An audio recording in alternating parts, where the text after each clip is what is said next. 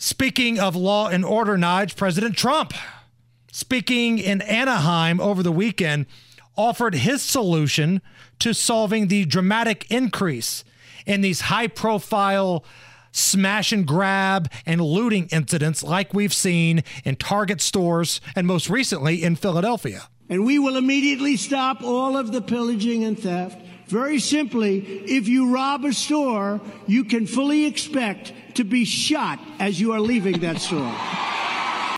I wish Donald Trump would be the one doing it. And I will be the one pulling the trigger. I will have a 12 gauge standing outside of Target, unloading on the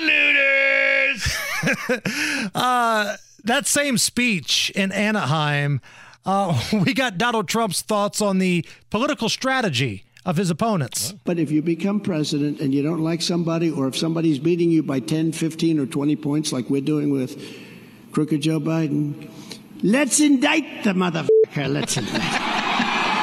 Okay. Got an MFer out of the old man. Is Nige. that the first time we've had an MF?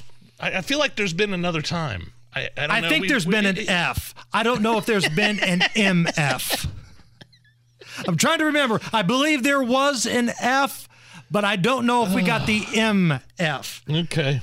Now, earlier today, Donald Trump, in that civil fraud trial in New York, spoke after the court proceedings, and it sounds like he's not a big fan of what's happening. I mean, at one point, there's cameras in the courtroom, Hammer, and the camera pans around to the judge that's presiding over this case, and he takes his glasses off and just kind of smiles at the camera like it's a big joke. We're going to be here for months with a judge that already made up his mind. It's ridiculous. He's a Democrat judge, he's an operative, and it's ridiculous. Other than that, things went very well.